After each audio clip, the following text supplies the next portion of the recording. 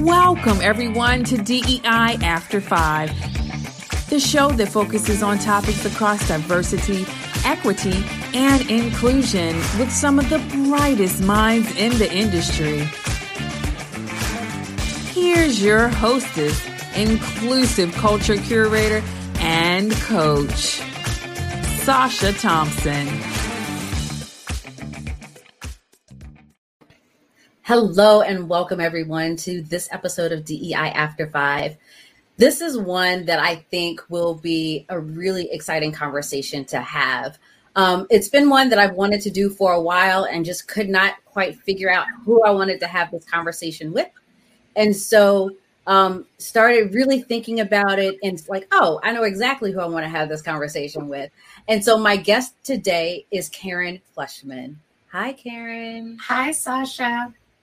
So it's wonderful to have you here. And, you know, one of the reasons why I wanted to have this conversation is because there has been discussion around how women can support each other in this space with this nuance of how can Black and white women get along better? How can women of color look to women, white women as allies? In all of those things. And so wanted to have that conversation and saw a couple of posts and have been following you for a while also. And you're always one that is just like, let's just dive into the conversation. So that's exactly, you know, what I want to do. So let's start first with talk about racy conversations. Like, how did that even come about? Actually, racy conversations came about because of Black women. So I am a white woman who grew up in an almost entirely white community, but I've had kind of an unusual career path because I've always worked for global majority organizations, and almost all of my bosses have been women of color. And they have been excellent mentors, role models, given me a lot of feedback on things I needed to do better. And I worked in the field of youth workforce development, preparing young adults of color for the workplace. And I was a mentor to many young adults of color as they began corporate careers. And it was a conversation I had in 2014 with two young Black women who had graduated from the workforce development program I used to work for, have been working for tech companies for a couple of years. And they were telling me, listen, we're super grateful for our incomes and our lifestyles, but being the only Black woman, as far as the eye can see in our work environment, we are bombarded by toxicity. And a lot of it is coming from women who look like you. And that was that moment where I was like, oh my goodness, you know, I thought I was helping young people of color, preparing them for these careers. And in a sense, I was, but I was also putting them in harm's way. And the folks who I really needed to be reaching out were my peers, white people, the dominant group in many workplaces. And I was going to stop preparing young adults of color for the workplace and start preparing the workplace for young adults of color. That is when I decided to create Racy Conversations. I love that because it's the onus is not on people of color to change those environments, right? And so, you know, having that mindset shift of, okay, yes, I can do what I can to prepare them for the skills that they need in order to go into these spaces. But how do we prepare these spaces for individuals that may not look like us or have shared experiences with us? And I think that's a very interesting way to approach this because many organizations, and I'm trying to think of how the phrase is, like if you're going to bring a new organ into a body, you have to prepare the body for that organ, right? You have to do all the things to make sure the organ won't reject. The body won't reject that organ, right? And it's the same thing with people and organizations and making sure that the organization is open and willing to accept the new body, right? The new organ that's coming in. And we do very little about that. But at the same time, we talk about inclusion all the time. As you're talking, what's coming to mind is that excellent diagram created by a nonprofit organization in Canada. And it shows the woman of color enters the workplace. And at first, the white leadership is so excited that she's there. But then it turns out she was a tokenized hire. Mm-hmm. And so she's subjected to repetitive injury and microaggression. And when she points this out to the white leadership and says, hey, things need to change here, instead of listening to her and actually changing, they point the finger at her and blame her for not fitting in with them, until finally she either quits of her own volition or is fired and exits the organization. And we see this happening over and over and over again. Yeah. So much injury to so many incredibly talented people, and injury to organizations, because we're not creating the kind of organizations we need to serve the current market, to serve our society and all its many dimensions. So that's what I really see Racy Conversations is doing, is bridging that gap. That diagram, I think every year or so I repost it, because I know that so well.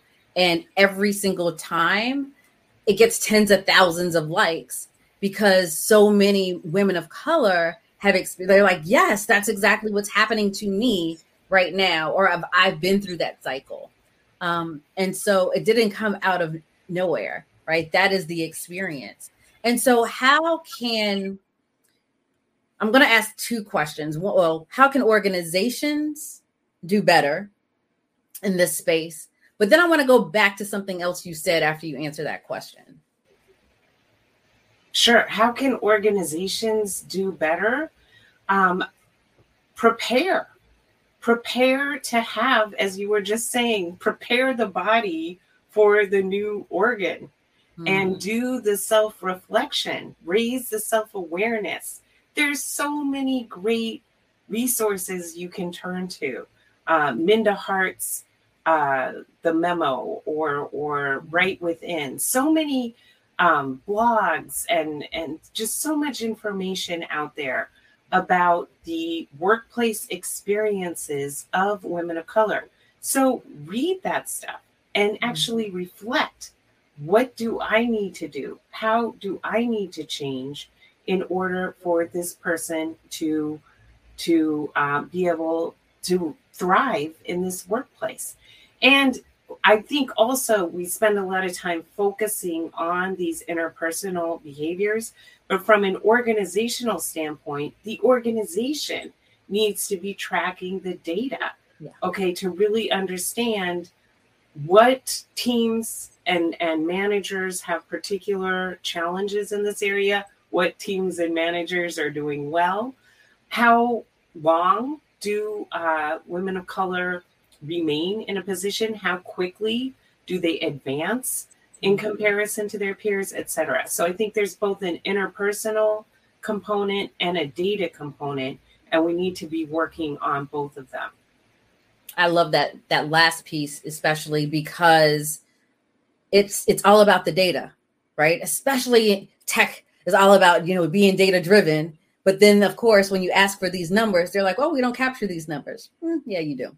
And so how do you just aggregate the data that you have, right? Then they claim that, we are an entity that fails fast and we love to take risks.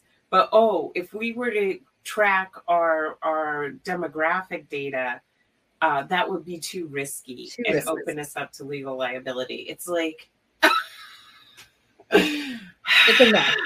Don't even get me started on that one. It's the foolishness. But I want to go back to something you said in the beginning, because I think this is a topic that is difficult for a lot of people to have. And it is the role of white women, right, in these spaces. And I'll go back to some conversations that I've had where, especially, when we're talking about diversity and inclusion pre-pandemic, pre-George Floyd, pre-racial unrest, for so many organizations, diversity equaled gender. And in doing so, many of the voices were the majority of gender, which were white women. And so women of color, women with disabilities, women with any other intersectional identity was not necessarily captured in what organizations were doing.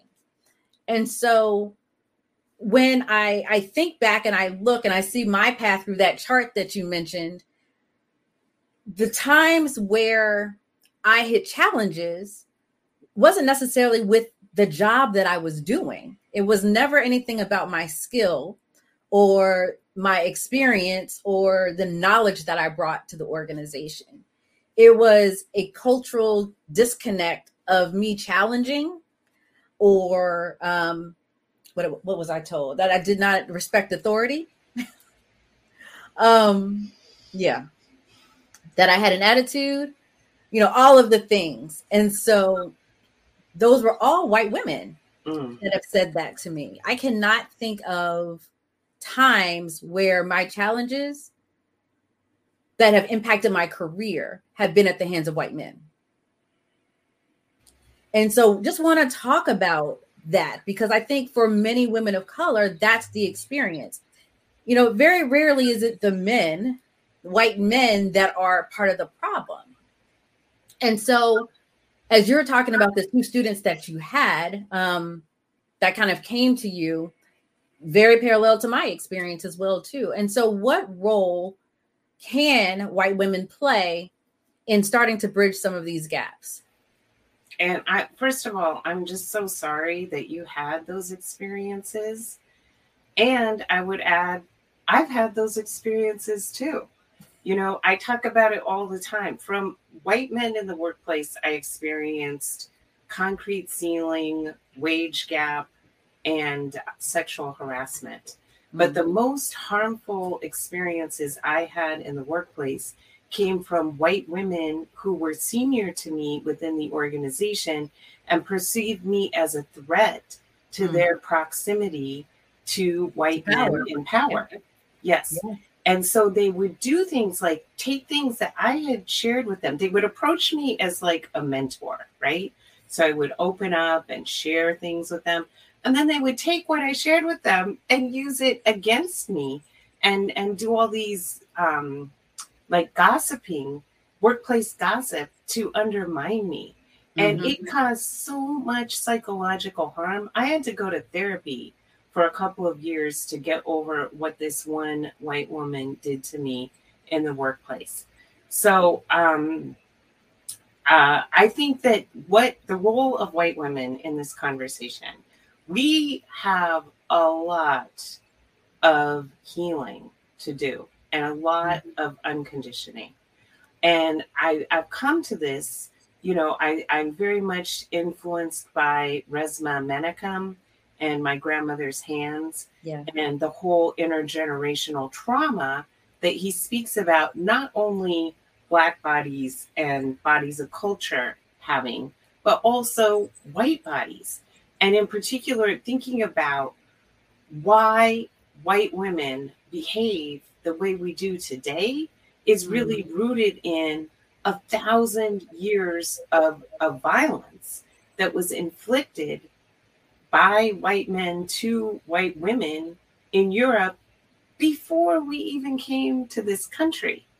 And then when we got to this country, the way the laws were structured, we literally became our husband upon marriage.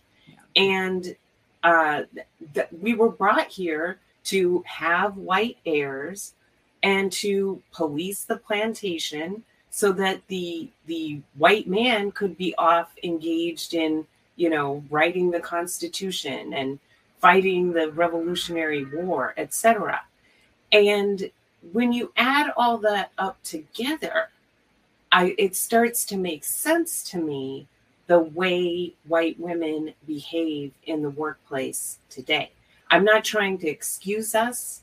I'm not trying to to say that what we do is justified. What I am trying to say is that I honestly urge all white women to read Resma's book and to really think about, do the exercises. How can we let go of our conditioning, of our intergenerational trauma, so that we can be the true women we're supposed to be, and to be true siblings with women of color, so that we can transform our society for everyone's freedom, safety, and liberation. Karen, thank you so much, because you hit on a couple of things there that I think are critical in this conversation, right? One was proximity to power. And I think in modern day, how you laid out the historical context of that is very tied to it, right? So proximity to power, there's this mindset of, okay, if there's one woman at the top, there can only be one at the top. And how do we protect that? And I think that speaks to the experience that you've had. And there's a little bit of victimhood in that too, in that historically, men, particularly white men, are very protective of white women. And so when you have this play of power and you have someone that is already in that position, but they see it being threatened by anybody, right? They know how to get protection around them very quickly so that they become the victim and not the oppressor. 100%. And, white women tears in order to escape accountability, right? One thing I want to talk about is there is a difference between white women tears of, oh, look at me, oh, pity me, oh, rescue me, oh, that bad Black woman over there made me feel bad, and white woman tears of genuine grief, of realizing, oh my God, I have caused so much harm, and I have been taught so many things that are false, and I genuinely grieve for that. So I want to move, I want to move white women through a process of unlearning these things and learning new patterns of behavior, learning to see who our real allies are. Yeah. Yeah. And I like that you differentiated between the two, right? Because for many women of color, and I'll just say it in this way, it's difficult to ascertain which is which because it's used so frequently and it's weaponized, right? Yes.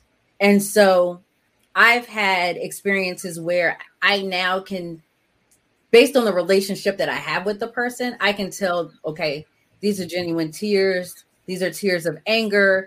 These are tears of concern. These are tears that want to move mountains so that everything is equitable, versus tears that know I have proximity to power. And if I cry to the right person, they're going to protect me.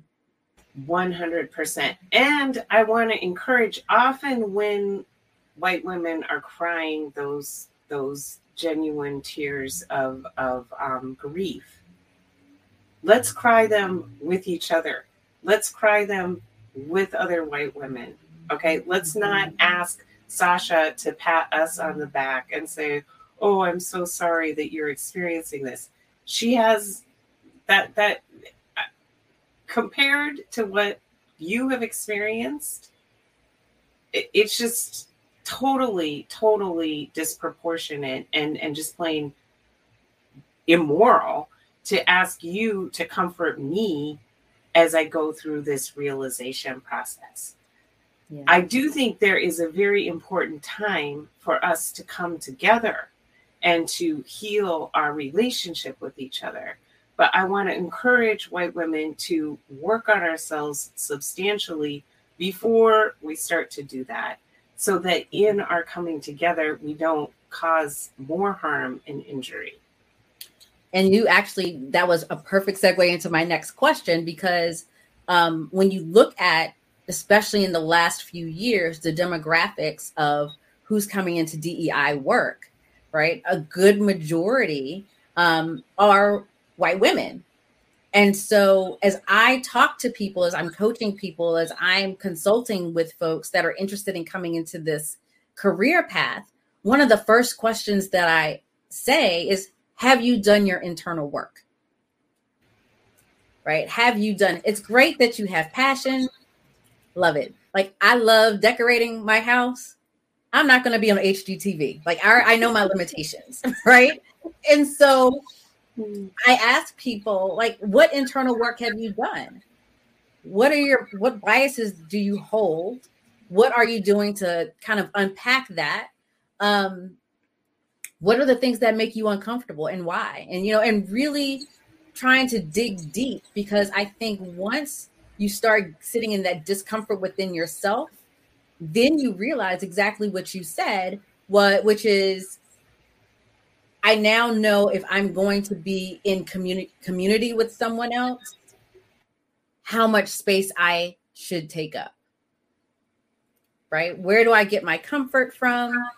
Or where should I go when I'm having this moment?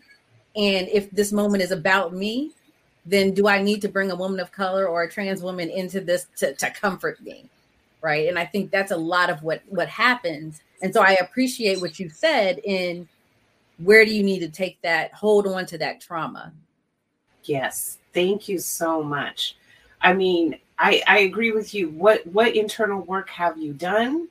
And what internal work are you continuing to do? Yes. Where it's not like we hit Zen and then we're good. I've made it. No. I'm still screwing up left and right, and learning, and things are also constantly changing. Yes. So I think it's really important to remain engaged. I hear a lot of voices saying, should white people even be doing this work? Mm-hmm. And I personally, I think this change is so large that we need as many hands as possible. And we have to make sure that all hands are being accountable to and centering the most marginalized people. And that the change that we need to work toward is our collective change, not just our individual change, but our collective change. So what does that look like for me? That looks like collaboration. Mm-hmm. That looks like partnership. That looks like mentors. So, I have an incredible constellation of mentors who, Adrienne Marie Brown calls her woes, the working on excellence. Mm-hmm. They will hold me to account. They will push me when I come across a dilemma. I can call them and they will help me figure it out. It's just an excellent, excellent resource. It's also about me having mentees and bringing people along in this journey and supporting their advancement as well. And also it's financial. So about, I would say, 80% of the people who hire me are Black women. And I give them a 10% referral fee for all the business that they send my way. Because where did I learn this stuff? I learned it from Black women. So I need to make sure that I am, not just resource hoarding and capitalizing on the intellectual property of Black women, but adding my unique perspective to it. The reason why they hire me is because they say, listen, I've been trying to get this message across for a very long time. And I know that somehow they will be able to hear you in a way that they can't hear me. So can you come in and deliver this message? And then they coach me. Oh my goodness. We go over everything in utmost detail several times before I deliver it, because they know exactly how to calibrate it to their workplace. Yeah. And that's, I mean, unfortunately, that's what so many women of color in this space have to do, right? Because we know leadership isn't going to necessarily take it from us. And so, yeah, there are a couple of folks that I know that I'm like, hey, I have this thing that I need you to present it for me. And I had to do that when I was even working in corporate, right? Like I had a white male colleague that anytime something controversial would come up, that I was like, oh, if I say something, all the red flags are going to come out for me. But if you say it, you'll get props. So here's the thing to say. And, you know, he would do it, but at the same time, he'd be so angry that was the case. He was like, it shouldn't be that way. They should listen to you. And I'm like, but this is the system that we're in, right? And so how do we leverage using each other kind of in this space? And I think that was a lesson that I had to learn very quickly in the corporate space, but see the benefit of it as well, too. Because as you said, we're all kind of trying to move this thing forward together. And I would also say white women in this space, we have to be very conscious of not using our voices to white comfort, right? We should be the ones risking and being bold and taking on that direct message, and dealing with the consequences of that, instead of assuaging, oh, look, we're doing this diversity effort and we're such a good company, and now we're going to post our black square on Instagram and put up our blog post and call it a day. No, we cannot be the ones validating that. We have to be pushing companies to be bolder. I love that. Yes. And it reminds me, like, I tend to not do stuff around allyship, because my question for allies, especially those that are kind of in the diversity space, is what are you willing to risk for me? Right. And it's a different mindset, because it's one thing to say, oh, yeah, I'm an ally and I'm going to do this thing and I do diversity work. But if you're not risking anything to support those that are the most marginalized, then are you really doing this work? 100%. Yes. And I'm constantly, you know, holding myself to account to that too, because it's very easy to get into this, oh, you know, I have done enough, or I'm outspoken enough, or, you know, I've proved myself in this way. No, it's a daily practice, and you need to just keep on taking more, not less. Love it. So Karen, I'm going to ask, we're going to do a little pivot, because we've talked about, I mean, this work is, you know, this work. It's not always pretty.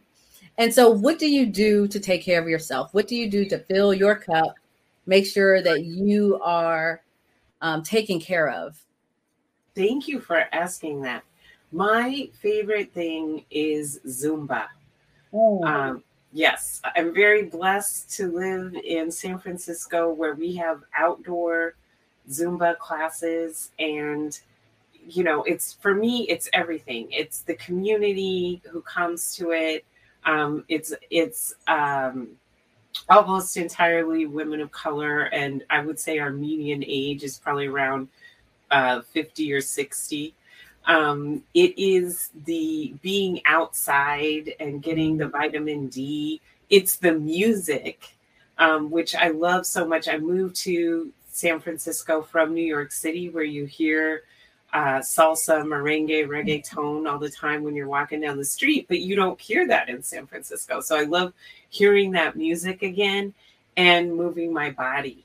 And it's that whole combination that just makes me feel so much better, because this work is heavy. Yeah. So heavy sometimes. And sometimes you feel like, I mean, I'm working as hard as I can.